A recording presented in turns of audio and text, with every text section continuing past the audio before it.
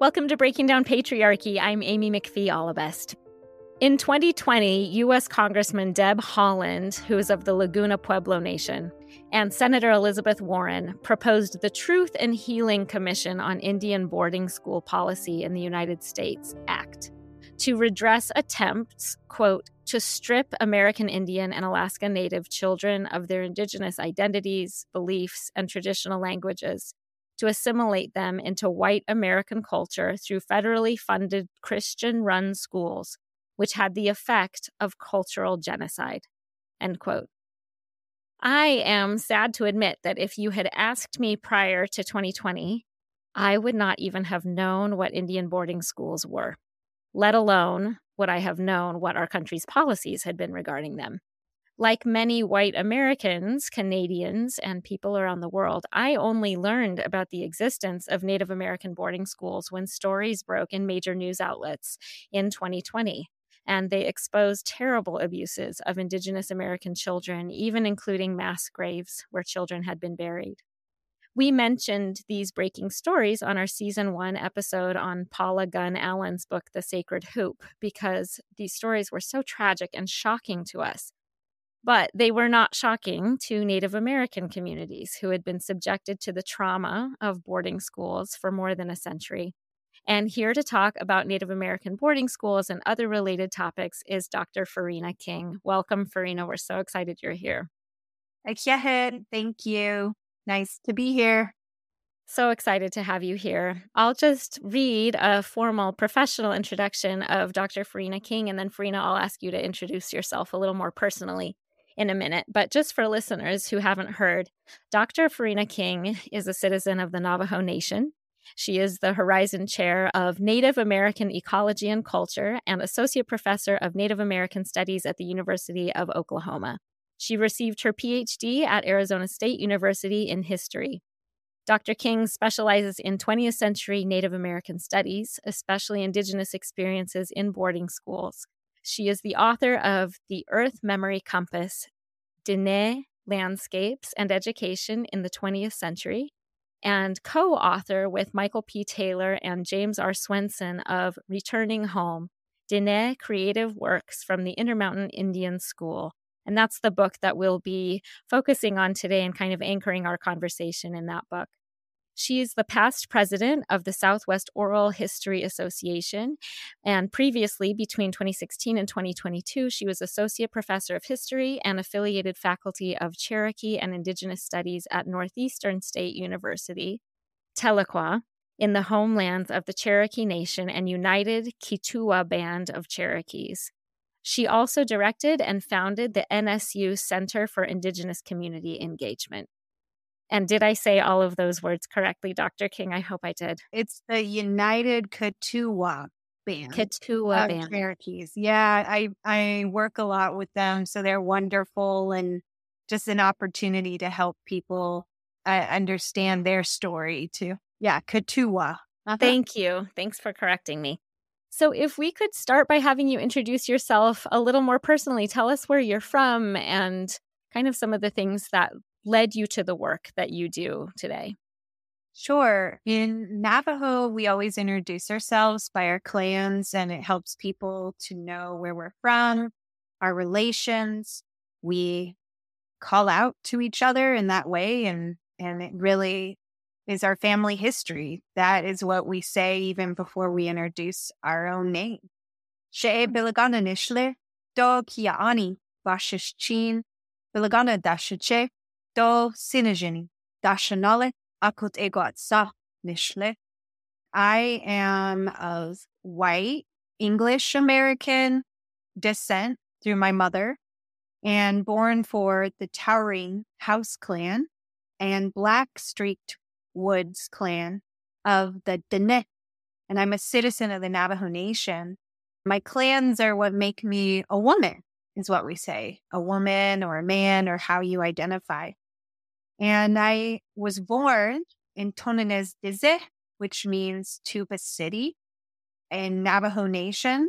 My father worked for Indian Health Service, so I grew up between the Navajo Nation and the Washington, D.C. area.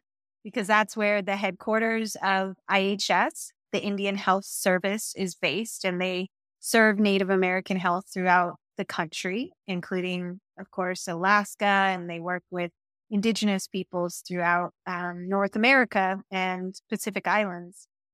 And that is an important part of my background because I grew up knowing about all these diverse peoples, knowing that there's many tribal nations, and having connections with my own family and community in the Bikeya, Navajo Nation, but knowing that we're really different from other places and peoples. And in the Washington, D.C. area, I was fortunate to meet people from all over the world. So recognizing from a young age that I'm not Indian, because one of my good friends is from India and her family are from India, and just seeing those differences, but also similarities in human experiences. I was always passionate about learning different languages and cultures, and loved traveling from a young age, seeing different places and building connections, making friends and family along the way in life. So I think that has really inspired me in my work. Most importantly, everywhere I've gone, I've found myself to be an educator, because I'm often one of the first people that many meet who identify as Native American and have the background and family ties and experiences that I have.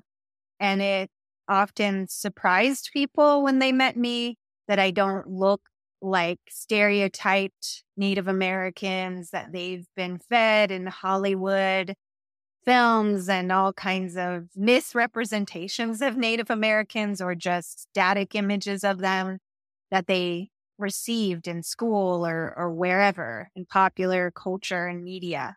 So from a young age, no matter where I was, just explaining where I was born, where my family's from, it was informing and educating a lot of people. And then when I go to my family and home communities in Navajo Nation, I'm also bringing exchange with them and dialogue to them, because I'm telling them about my experiences in the Washington, D.C. area and my travels throughout the world, where that's taken me and what I've learned and shared, and how my conversations with so many different people, they bring new light to a lot of issues and experiences that my family have always faced, like what you shared in the opening of boarding schools and boarding school stories and all those complexities of it. So that's a bit about me and how I tick, I guess. Fantastic. Thank you so much. I'm wondering also if you could kind of give us the lay of the land before we dive into your book and before we talk about specifically about boarding schools. If you can give us a little bit of a bird's eye view of the history of, it could be just Navajo Nation, or of kind of even a broader scope of European contact with the indigenous peoples of North America, just so we kind of have some context before we dive into how boarding schools came to be. Foundationally, what I tell everyone, History 101 or any beginner class introducing Native American and Indigenous studies, especially in the context of the United States, is that there is not just one Native American. There's not just the American Indian or whatever they've heard. And most often people have been misinformed and miseducated about Native Americans in the United States and all kinds of these experiences and histories. So my soapbox, if you will, or what I stand for in so many ways, is just opening people's eyes to how important Native American history is, especially in the United States, in North America. Wherever you are, there are stories that go back over generations, since time immemorial, of people who have shaped the land and the spaces where you navigate, where you dwell now. The land that we all occupy, we live, we breathe, we swim, in land and waters. And there's been people who have come and gone over all different times and generations. And that's why, especially in the United States, everywhere of what we call the US is native land. It is indigenous land.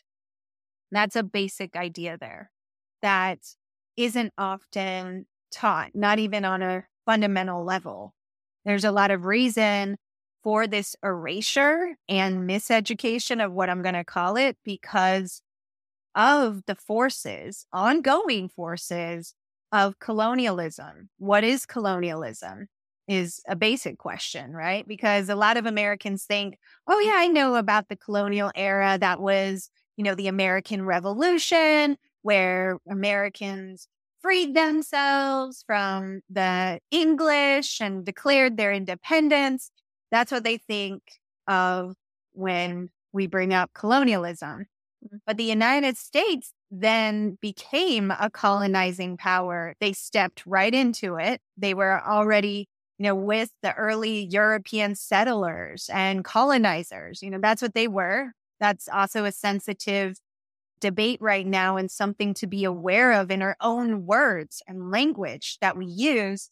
That when we say settler colonialism, I think historically people said that because the point was it's not only the force of colonizing where another particular hegemony, a power, they extend their reach and they are extracting resources or whether it's human labor or anything from another place, another people, and they're taking that to reinforce their own power.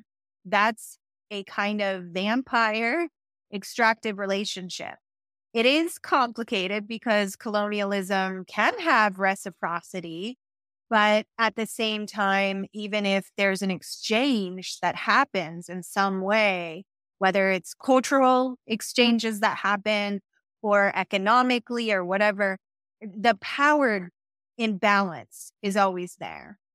It is a kind of vampirism, a kind of monstrosity, I'll call it, because it's that power is flowing more in one direction.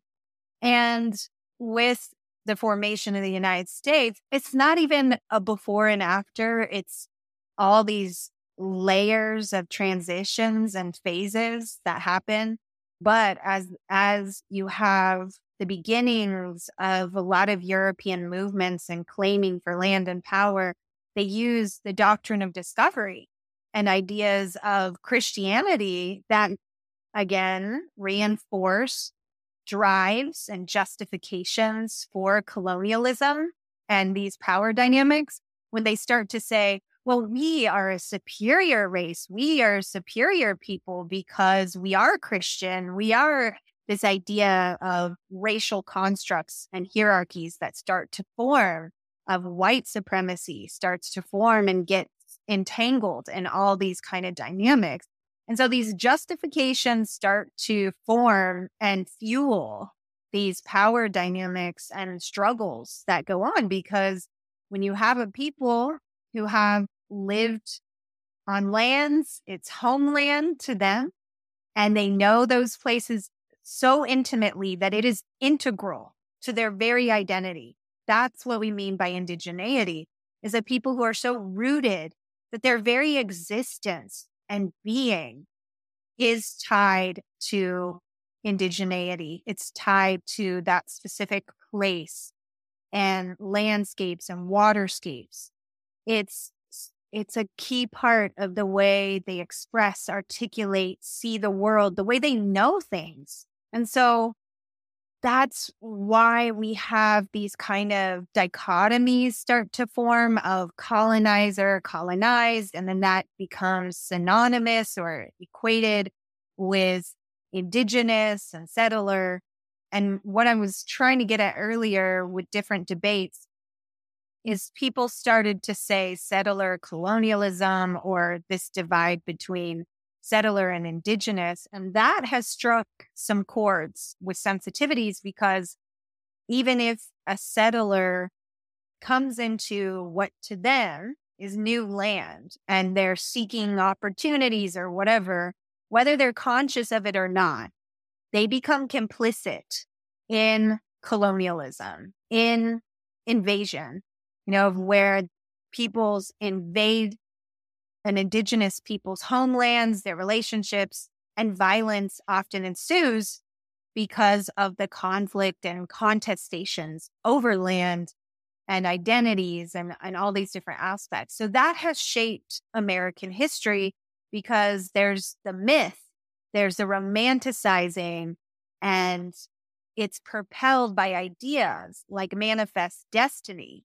That is an American version of doctrine of discovery. Another transition and phase is the idea that not only were Europeans justified in claiming these lands for Europe, claiming them for what they considered to be Christian nations and whatnot, but then Americans and the United States takes on this mantle, this banner of saying, we need to go coast to coast, expand, and have all these territories and unite all the land as a uniform United States. But what does it mean to be uniform? What happens to all these different peoples? They are people. And they didn't think of themselves, many of the Native American and indigenous peoples. What are we talking about when we say Native and indigenous? We're talking about countless people who have very distinct identities, languages, cultures, histories, their own stories, from peoples of the marshes to peoples of the deserts to peoples of the waterways, Iceland, all these different places, and they are very distinct. But what happened from a bird's eye view, as you asked, is you have this force again of a vampire, a monster forming of a hegemonic, it's an empire, the United States stepping into that role of, the U.S. is going to be an empire like England, where the sun never sets on that empire, wherever that land is.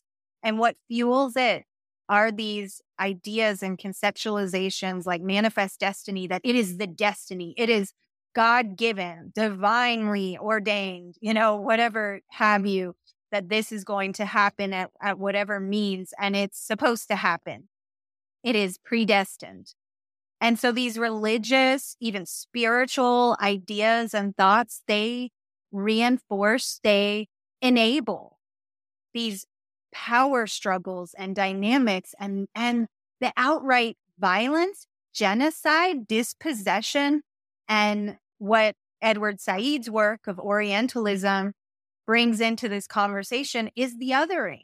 That when you create these divides of people as these are the natives, these are indigenous, and that starts to play into the stereotypes, the myth of Native Americans as relics of the past, as if they are creatures. We recently heard on viral news and memes shared by different Native American and public intellectuals how there was a popular news channel and the newscaster had a slip up and called indigenous creators of the popular show Res Dogs. She referred to them as indigenous creatures. And that was so triggering because even if it was a mistake, that's what literally happened. Was Europeans and Americans have portrayed and called Native Americans creatures and dehumanized them and created them as this other mystical being, something of the past that were once here, but they just all vanished. They're anti-modern or what have you, all these different misinformation, misunderstandings about Native Americans. Because when you know and face the truth of each, and I'm telling you, it's waves, so many similar, parallel experiences of the Cherokee, Shawnee, Cheyenne, Alaska Natives, you pick. You can say so many different peoples, and they have a lot of similar common grounds of what they've been through, of being affected by the empire of the United States, seeking to expand its power, influence, and control people. And that's a part of the boarding school story. You have to understand that, because there's all these different tactics, strategies of that genocide to, as they call it, it became a so-called Indian problem. That category that's developed, the othering that happens, is they become the inconvenience. They become the problem. They're in the way of that expansion and those claims, because there's competing sovereignties that start to form. There's a people who start to reform, reshape how they view and call themselves. That's why we have the formation of tribal nations. When indigenous peoples met or, converged with many peoples from all over the world, Europe, Africans, all these different peoples that start to converge in these spaces of North America, of what becomes the United States, when they're starting to converge, that's where indigenous peoples start to say and to articulate in different ways, we are a nation, start to shape those ideas to continue to survive, and not only survive, but seeking to thrive as a people, to exist.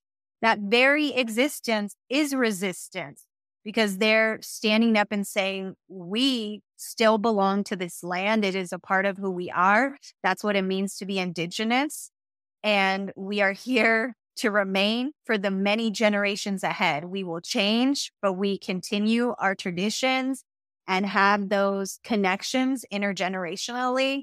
And so that's a big part of understanding all these kind of dynamics that you're not introduced to in the standard curriculum, and a lot of the myths around pilgrims and Indians and the Thanksgiving story. Mm-hmm.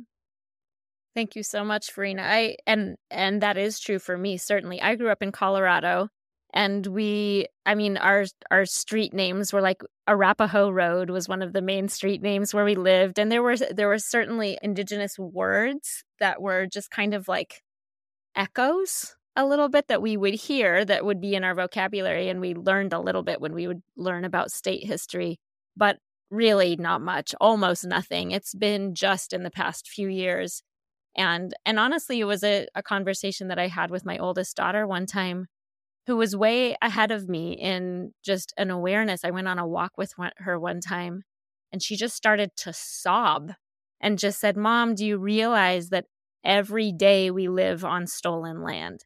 And I was, as old as I was, 40 years old or something, and I had never thought that sentence before. And I had lived on stolen land my whole life and never been aware until my own daughter brought it up. And it's become kind of a focus and emphasis in our family of educating ourselves, how we can approach this, and how whoever's listening right now, if you're a white person who has benefited from living on stolen land your whole life, what is our responsibility? How can we make reparations for the tragedy and the sins that our ancestors committed? But we'll circle back to that later in the episode. I do thank you for that way to set the stage to talk about boarding schools. And if I can go into your book actually and read a couple of quotes, I thought it was really interesting as you talked about the intentions behind these boarding schools, which were at least partly benevolent. Maybe they felt benevolent to the people who are instituting these practices, though the result was still a malignant result. This quote says that one of the motivations was to cause treason to the tribe and loyalty to the nation at large, which, and this is a quote, then moves them out into our communities, meaning into white communities, permanently disconnecting Native students from their families and homelands. And there were other quotes that I won't read word for word, but they talked about sterilizing Indianness. And really that the goal was to assimilate completely so that Native children almost wouldn't even know that they were Indigenous. And I was so struck at how egregious that was and how it was so purposeful. I just didn't know. And to say like, oh, they had benevolent intentions and then read that horrifying language, to my ears, it's just so incongruous. I can't even really wrap my head around it. But what are your thoughts, Farina? Yeah, I think this is a really important point. What is benevolence? What does it mean to be helpful, to be useful? Again, the language matters when we start to unpack and think about the words that we're using and why we're using them. Why is it so powerful to finally say out loud that this is native land and it is stolen land? What happens when that light bulb sparks in our mind and what that can do for us? It's eye-opening and it's so important. And it's not, about guilt. I think people freak out because they think this is turning their world upside down and they're just afraid of what all this information means. But I think it comes back again to when we recognize that most people they want to do good. They want to make the world a better place. That's my hope. Maybe it's naivete. Maybe it's just sheer optimism. But I think there's a real power in that, power in love and what it sparks of healing and hope and optimism and those bright aspects. So even with your question of how can someone say this is a benevolent idea, they mean good, is again, you have to understand the context of where people are coming from. That individuals like Richard Henry Pratt, he is the one who said those sort of things, who thought he truly was saving Indians. And he thought the way to save them was kill the Indian in them.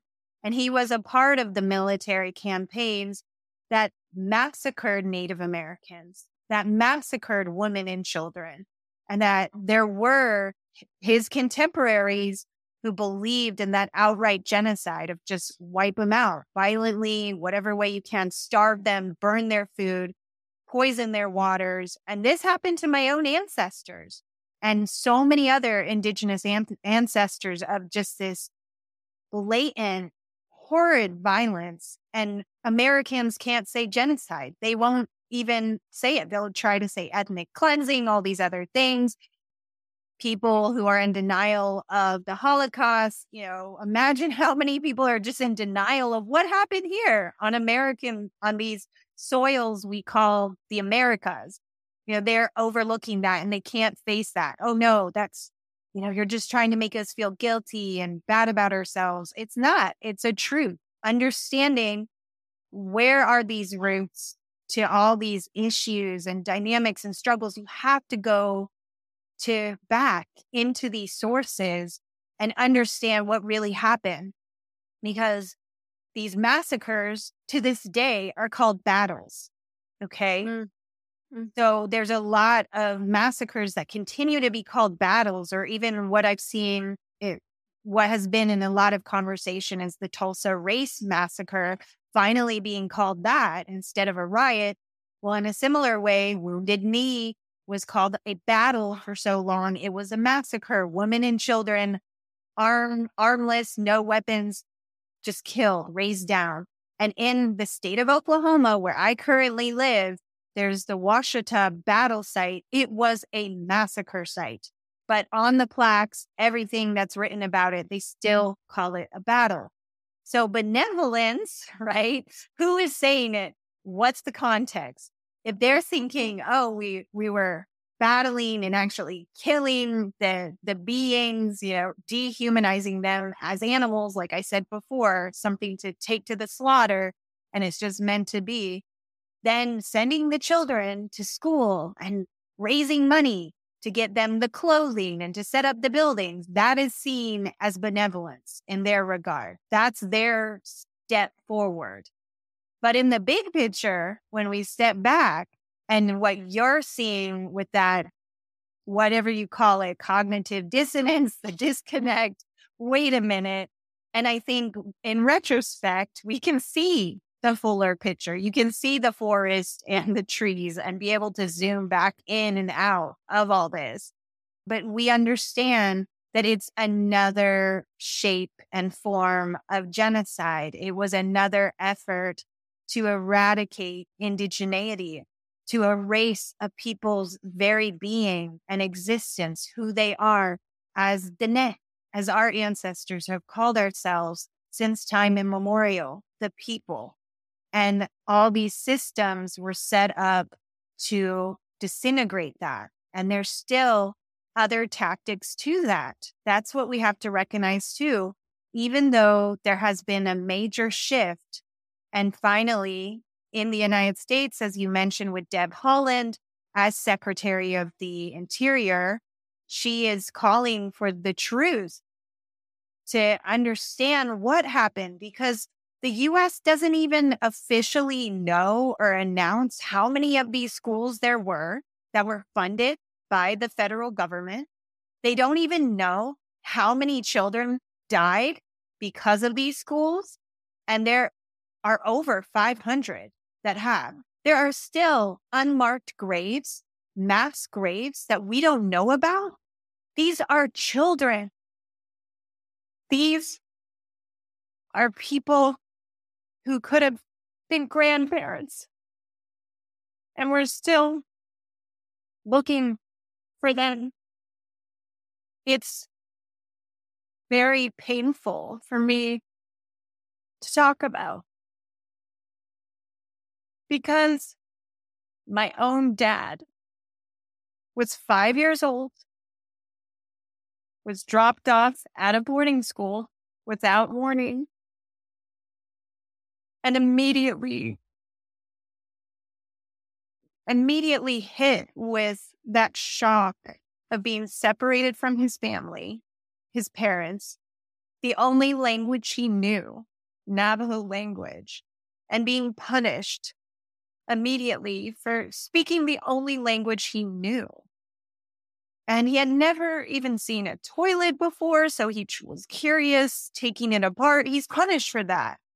And there's just that immediate hit of that change and what that trauma was that he experienced. And he also experienced physical abuse by other boys. I'm a mother of 3 children right now. I have a 7th grader. Middle school is brutal, even right now. You know, in schools that they try to support the youth, they frown upon any kind of corporal punishment. We don't do that anymore, right? And it's just a lot more, what we hope, a more conducive learning environment, and not one of fear. You can't learn in fear. Rather, that's a prison. That's incarceration, is what was happening. And my son, you know, I'm hearing now about his experiences facing bullies and different things like that. And as someone who has heard the stories of my father, not only my father, learning those of my grandparents, my great grandparents, my cousins, my first cousins, all my relatives, having these parallel intersecting experiences. This has happened to whole peoples. It's not just an exception. And this is not so long ago. This is my own father who's still living today, and many people who live and carry these experiences that have been happening over generations. That's one thing too, right? Is saying, oh, it just was an event. It just happened, a tragedy. But it's an onslaught, waves, ongoing, going and going. And still what we face as Indigenous peoples are seeking to bring the truth to light, and how best to do that, because this is so painful, triggering, and hard. But it's worth it for us to heal and recognize the wounds, to know what to do, to know what we need to do now. And like I was saying, my father, who went on several years after in the boarding school, he tried to run away twice. And one of the times that he tried to run away, he got caught in a snowstorm and almost was killed, almost froze to death. I'm a testament of his survival. My children are testaments of his survival. And it's not just his survival. It's the survival of my grandmother, who was sent away to the Albuquerque Indian School, a testament of my great-grandfather, who was sent away to California to the Sharman Institute. It's a testament of my great-grandparents, who were sent to a concentration camp in Huehuete in Fort Sumner in the late 1800s, when their food, livelihoods, everything just burned, and they're just living. They just want to live. But they couldn't. They weren't allowed. And they're put like animals into a camp that cannot sustain them and dying like flies. And people don't know this, and we don't talk about it. And then they think we're the Debbie Downers because we're talking about and trying to heal, because that's all I care about, is how can we reconnect when there were these efforts, just like you said, the efforts to cut off children from their very identity, from their families. A human right. We talk about human rights all the time, of basic needs, water, food. This is even deeper than that. A human right to know who you are, to know who your people are, to know your ancestors. And that remains under attack. Even right now, the Indian Child Welfare Act is under attack, as Native Americans are being framed as a race, just like every other American. This is the language. That's the lingo. It's a race. It's not sovereignty. It's not different. And they don't take into account or know all these intricate histories and what it means, why this is so important, why there are still Native Americans disproportionately separated from their families, placed in homes away from their cultures, their communities, their histories, and they have no idea who they are. They are lost and disconnected. And so this is that intergenerational tie. Even when we don't know it, we can't see it. It's one of ongoing pain and suffering and attacks on indigeneity, on what it means to be Native. And I say that very broadly because this is even more specific. What does it mean to be Cherokee, Jalagi? What does it mean to be Dene? What does it mean to be Inde? What does it mean to be Katua? All these many, many peoples. Well, thank you for sharing that. I want to really encourage listeners to read your book also, because there are so many quotes like the ones I read and topics that you just touched on as you were explaining things that you go into in a lot of detail and depth in the book. And I really encourage listeners to read it. Again, it's called Returning Home, Dene Creative Works from the Intermountain Indian School. And it was so moving and enlightening and devastating to read, and so important to read. One of the things that I wanted to talk about a little bit more that you touched on was the connection to land, which, as I read your book, it became really apparent to me that I didn't have what you were describing. And I do actually, I'm a very sentimental person. And I love nature so much that I got really, for example, really connected to Northern California. We lived there for 16 years. We just moved from there, and I cry all the time thinking about the hills, thinking about like the smells and the nature. And I was saying to my husband after I read your book, I can't even imagine, because I'm not even from Northern California, and I cry that I'm separated from it. I chose to leave. We moved because we wanted to, not because we wanted to, but because we felt it was right and we had autonomy. We chose to leave. I'm not even from there, let alone having my ancestors be from there.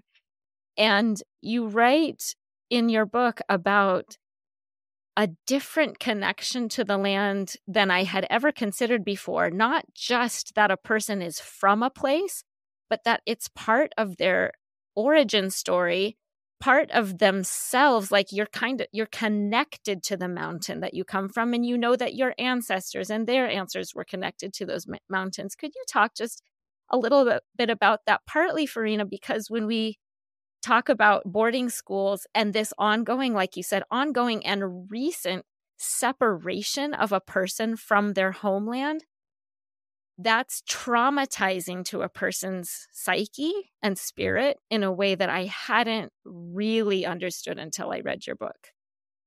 That is one of the most painful,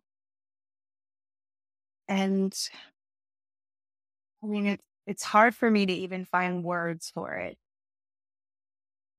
is the pain and the suffering of all the forms of removal, that you can remove a person even without physically moving them, but you can also seek to physically remove them.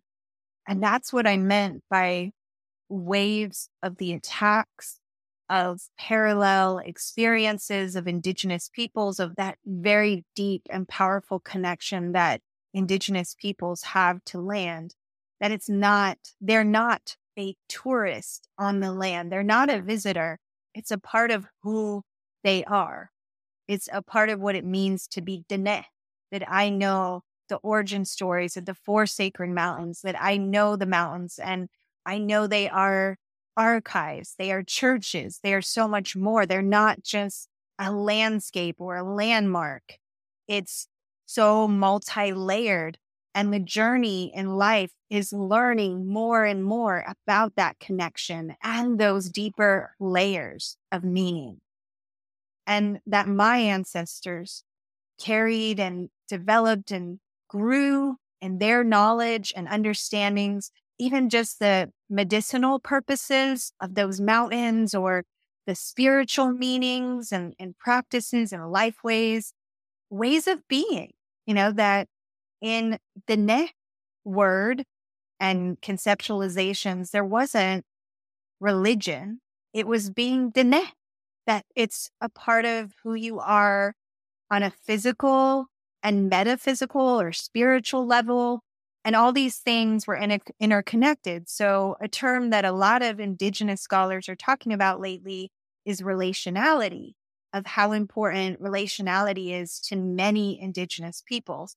Again, we have to be careful of not just using blanket terms and saying all Indigenous peoples are this way or that way, because there's so many countless peoples that we can call Indigenous in a way, but they are very distinct and have their own experiences, cultures, and languages. So I just have to always reiterate that, but say, in my experience and ongoing learning journey myself, is I am amazed by how many different Indigenous peoples I have connected with and learned about. And there's similarities in that way of the value of relationality and the interconnectedness. When we say ecology, we think of environment and the relationships in environment. And you might combine human ecology, but in Indigenous communities, there's not really this divide of this is the human world, this is the environment, and these are these relationships. It's all a web, and it's entangled and inseparable. Those ways of knowing and ways of being, that is what was so threatening to European and later Euro-American or American imperialism and empire and colonialism. That's what's so threatening, because the people cannot just be moved here or there. They cannot stand by as the land is ripped apart or used in this way. Of course, they were always using the land. That's how we sustain life and livelihoods. It's not like they never touched the land or didn't use it, right? Or developed it. So that's what also I think is so important in these conversations, is I often hear people say, Native Americans never touched the trees or the earth. They romanticize these ideas. Or they might say something like, protect the wilderness, keep the wilderness wild. Well, for Native Americans, it's not wilderness, it's home. It is homeland. And they see that direct connection that it is, how will you treat your home? How do you treat your home? Is that where you bulldoze? Is that where you pump the sludge and you don't care? Because if it gets dirty, you can just leave it. You can just burn it. No, these are homes that we want to prepare for the 7 generations ahead that we care about. So I'm really grateful you brought up this point, because this is coming out in my forthcoming work, my ongoing work, is just even connecting the dots of how my own family is from an area of Church Rock, New Mexico, Navajo country. And there was uranium mining that started to really explode in the area after World War II. Cold War era sets in. And my family was directly affected by that. Cancer becomes widespread. Diabetes, all kinds of health disparities, water contamination. My father, where he was born, our family doesn't even go back to that space. Even when we are taught, you place your umbilical cord where you want to always be drawn to. Where is home? Where are you always going to be affiliated and connected to? That's why when you ask someone, where is your umbilical cord buried? You're asking them where they are from. That's what it means to truly be from somewhere and have those intergenerational connections.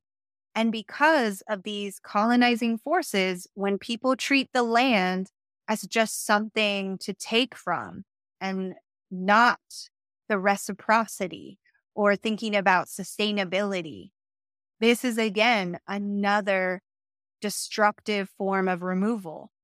Is my family, they're living on this land, but they can't live on land where the water is poisoned and contaminated. And they can't live on a land when they're dying. And they didn't even have anything to do with that. They're not the ones digging up the uranium. They're not the one, even though there are many Navajos that were employed digging up the uranium. But in my case, many of our family and many of our relatives were not even that. And this is happening around them. And it's forcing our people to leave their homelands. And, we are growing and people are going to cities or going to suburbs, finding jobs, moving for work, all these different things too. So that's another part of the conversation as well, is there's always been comings and goings, movements, diasporas of peoples. But even with those movements, people know where they're from. They know their origins. They remember. They sustain those familial ties and relationships. And it's amazing with technologies and the possibilities of what that will mean now and into the future. Thank you for that. I'm really glad that you brought up the uranium mining, because you just mentioned it in your books, but it sounds like you're continuing to write about that topic. So I'm really glad you brought it up. So I'd love you to talk about what the Intermountain School was, and if you'd be willing to share this poem that was included in your book. I feel like that poem would have broken my heart no matter what, but having that context of what the land meant, especially, and the trauma of leaving someone's land, it really informed and enabled me to feel that poem differently. So tell us about the school, and maybe you can tell us a little bit about this poem. Yeah. So as we were talking, boarding schools were a strategy to, again, remove children away from their home, pipeline them into so-called mainstream American society. And after World War II, Navajos were being targeted specifically because at that point in the 1950s, very few Dene children even went to school. Most of them still were being raised by their families, speaking the Nebazad, the Navajo language, knowing the culture. But it also was a time of much desperation because of the major transformations of Dene people and their economy, their ways of life. I won't have time to get into it here, but we talk about that more in the book, Returning Home. And so it's a part of that context that there was desperate circumstances of Dene people. There was mass starvation, lack of jobs and opportunities on the reservation. And there's a broader context to that, like I said, that you need to look into with the book. But it pushed Navajo families, leaders, and community to look for strategies of survival. And so they began to see schools as a possibility for that survival, even if it was a place where their children could have shelter, water, and food, and the opportunities for jobs that they could be trained for. So Intermountain was proposed by actually one of what we call a terminationist policymaker at the time. After World War II, there was a big drive to relocate Native Americans again away from their ancestral homelands into cities, integrate and assimilate them. And so there were relocation policies being passed, and this aligned with an effort to terminate tribal nations, to disintegrate their sovereignty and break down treaties, essentially, that were made nation to nation between the United States and the tribal nations. So this is after World War II, and you have a group of politicians known as terminationists. And I tell you, when you even say that, like terminator, termination, these are, again, just renditions of attacks on indigeneity and indigenous peoplehood. Even when people always frame it as benevolent, this is for the good of Native American peoples, they're overlooking the very roots and sources of the issues to begin with. So terminationist Arthur Watkins proposes transforming a military hospital that was used during World War II into a mega federal Indian boarding school off reservation in Brigham City, Utah, for only Navajos. And it opens in 1950, and it becomes one of the largest federal Indian boarding schools with as many as 2,000 students at a time. And it opens 1950, runs until 1984. In its last 10 years, they transformed it into an intertribal boarding school. But for those first couple of decades, it was Navajo only. And that's a big reason why our group decided to focus on it, is I already was looking at and tracing the educational experiences in the 20th century. So I heard about a lot of Intermountain stories and connected with alumni and descendants of the boarding school survivors and alumni. And it was really impactful and powerful for me because I learned how diverse and varied stories are at boarding schools. And I was surprised, like many people, of how active the alumni are, and even nostalgic a lot of them are, that gather and they are proud of their experience. So I had to grapple with, what does that mean that they were sent to these systems that had the outright, very blatant goal of assimilating and, detribalizing them and getting them away from their homeland. But they found moments of joy and very crucial parts of their growth and upbringing. And that made me realize actually how powerful that is, that they were resilient, that they still have strong attachments to Dene Bekeya, Navajo land, and that they are Dene, that they still speak the language and connect and heal together when they gather. And that was really amazing for me. Of course, there's a lot of stories that are still said in the corner, off the mic, painful experiences, and so much complexity to it. that I'm still working with alumni to this day on how to share these stories, how to navigate all of these dynamics of boarding school experiences. And it's not only Intermountain. Like I said earlier, we're talking hundreds of schools that have yet to be understood and the diverse experiences and what happened there.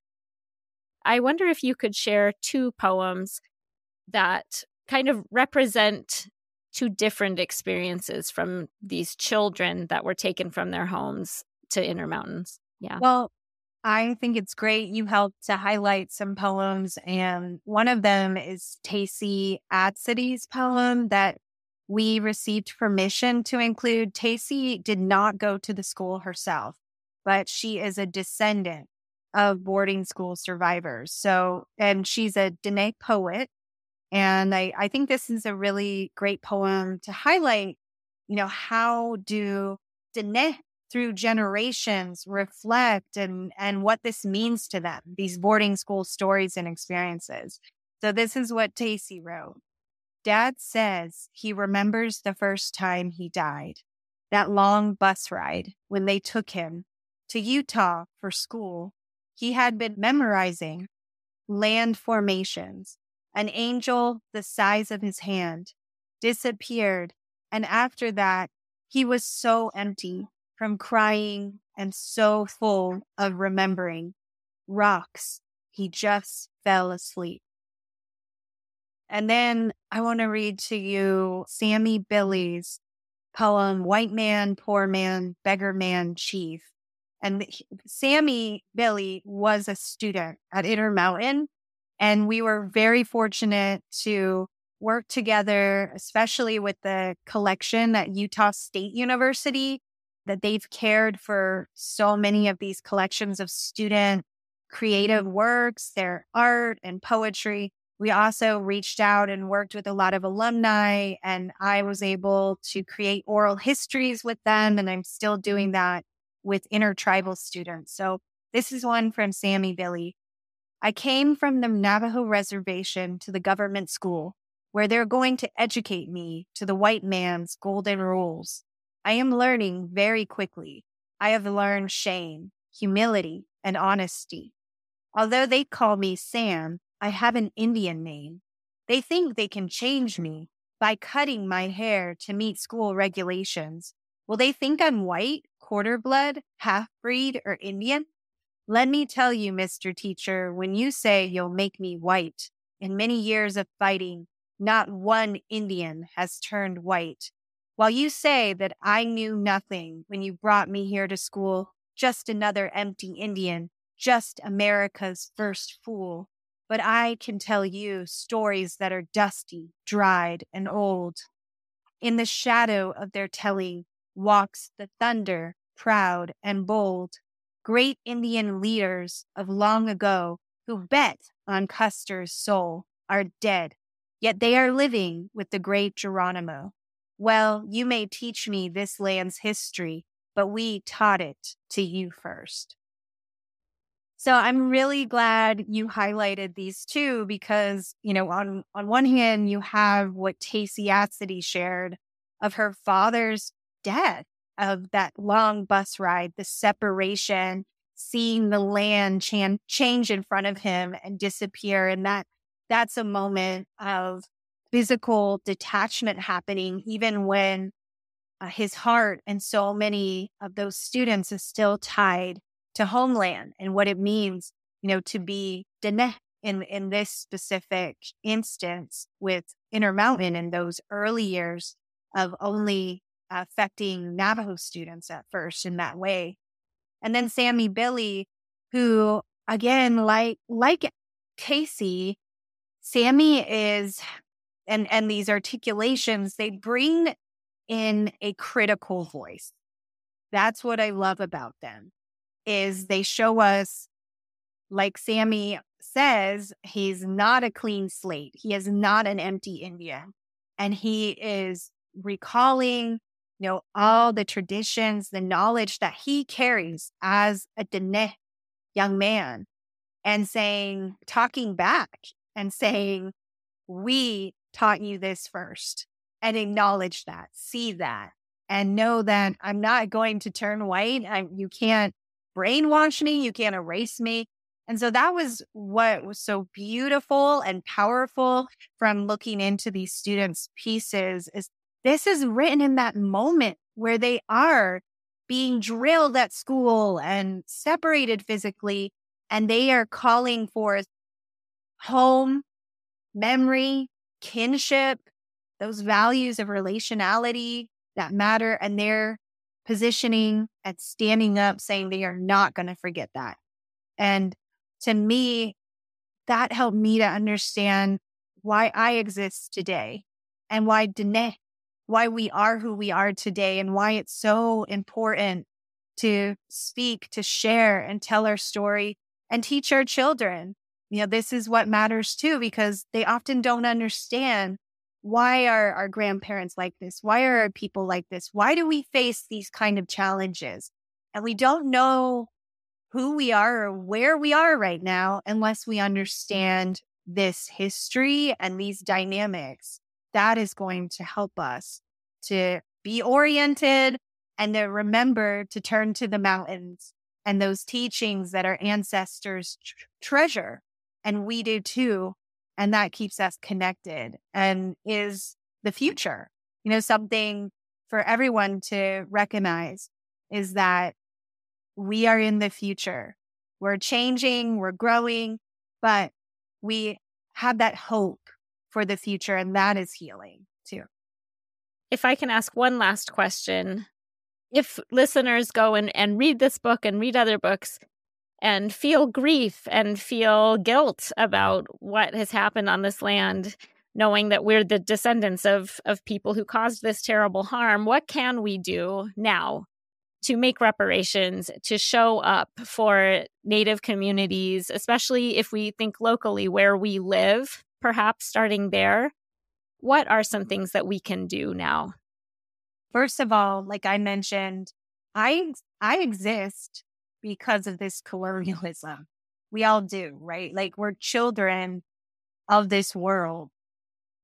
Whether we have control over it or not, we are, right? Like we're all shaped by these dynamics, no matter who you are, native, non-native, whatever background you have, if you identify white or not. I am part white. I am white passing. So I think about this all the time. It's a part of me too that's inseparable from me and many of my relatives. And I also am in these societies that are predominantly non-Diné. They're non-native. They don't identify in that way. So I am thinking about this all the time. And I think it's hard to say in the snapshot, this is the answer. This is what we all need to do. But at the same time, it is simple. It's very simple. One is keep learning because it is a constant learning journey. I am still learning so much about my own people, Diné and Navajo Nation. And then I'm learning so much, especially where I am in Oklahoma, home to 39 federally recognized tribal nations. And then there's so many people who are not federally recognized, and why that is, what does that mean? And what are all these different identities and stories? So embrace that passion for learning, and learning takes humility. We will make mistakes. And so don't be afraid of saying, I'm sorry. Don't be afraid of flipping up sometimes, as long as you embrace that you recognize those mistakes, you stop and you reevaluate, you learn. And that's a part of learning too, is that it doesn't go in one ear and out the other. It really needs to sink in, take time, revisit, practice, talk, learn from different people, get that feedback. There's a lot of really great resources too at our fingertips, unlike any other time before. These podcasts, books written by Native American intellectuals and scholars, and pay attention to that, because people often talk about issues of positionality. What does that mean?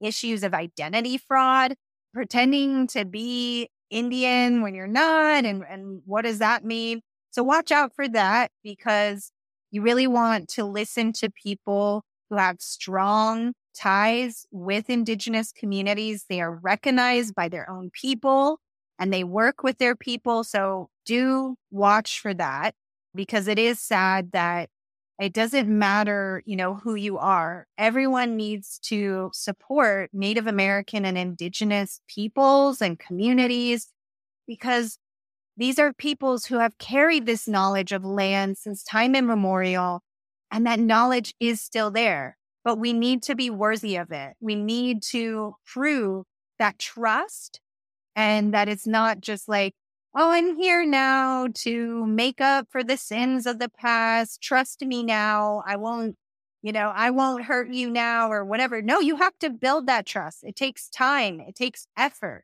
So listen to those Native communities. They are present. They have websites now. They have offices, tribal offices for cultural resources. They are calling for support in legal affairs or in language revitalization. There's the need for the resources to back up and support Indigenous communities and their initiatives that are really awesome. And they already have a great momentum going. Even with boarding schools, right now is a crucial time. We need everyone to pay attention and to get on board and to help here, because there are bills being presented to Congress. So call your Congress people, call your representatives, hold them accountable, and ask them to pass these bills like HR 5444, that is to support a Truth and Healing Commission of Congress looking into and providing those resources that are necessary to understand the truth of what happened with federal Indian boarding schools and those impacts. Pay attention to what's happening with the Supreme Court.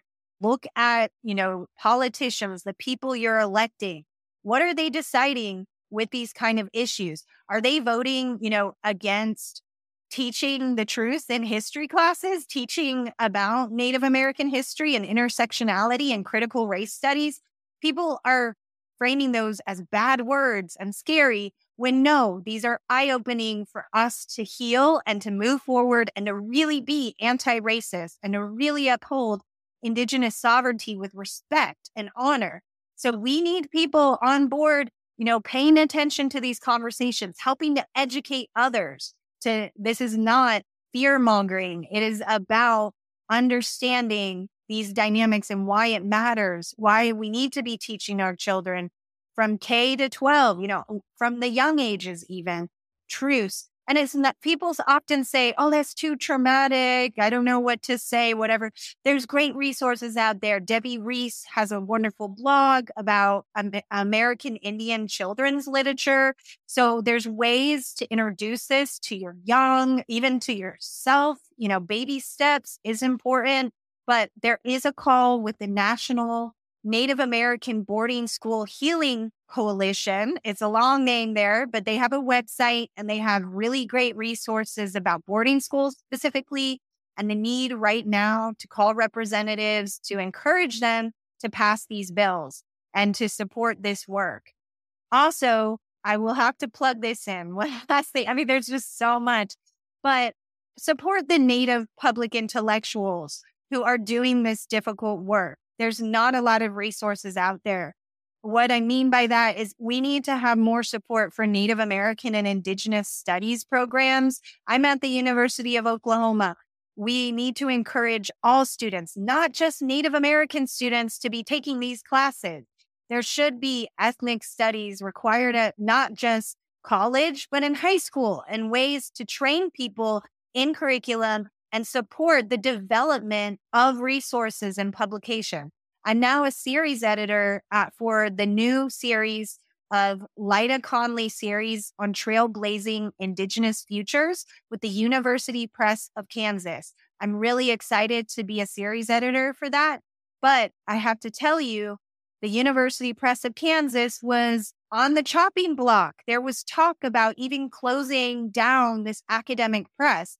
So please go out and buy these books from the presses directly. Support this production of knowledge and these conversations, because those are even at risk. And not having this supportive education is at risk. So we need people on the ground really backing up all these different initiatives. There's so much. So thank you for asking me that. And I really pray and hope you all take this seriously of what are you doing at your local schools, in your local communities, of actually supporting the education and the learning. It is work to learn and takes resources and efforts. But that learning is crucial because we don't even know square one without understanding, what has happened in the past and what are these dynamics today, and really upholding the platforms and the initiatives that are already spearheaded by tribal nations and communities. So thank you. Yeah. Yeah, thank you so much. I'm so grateful for all of those action items. And we'll list all of those on the website in the show notes so that listeners can take notes and then choose 1 or 2 or 3 things to do. So thank you so much for ending with that. I can't thank you enough, Dr. Farina King, for being here today. I learned so much from you. Thanks again. Thank you for inviting me and giving me this opportunity to share all these experiences, stories, and hopes that we can really come together. I believe in that synergy, and I appreciate you all and bless you and wish all the best for you. Yeah.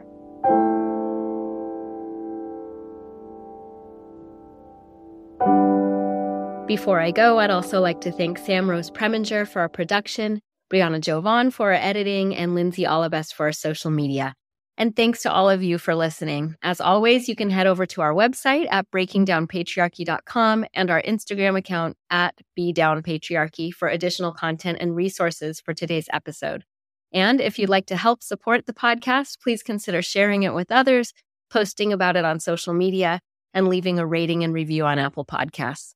That's all for this week, but be sure to join us again next time as we continue to become more educated, informed, connected, and active on Breaking Down Patriarchy.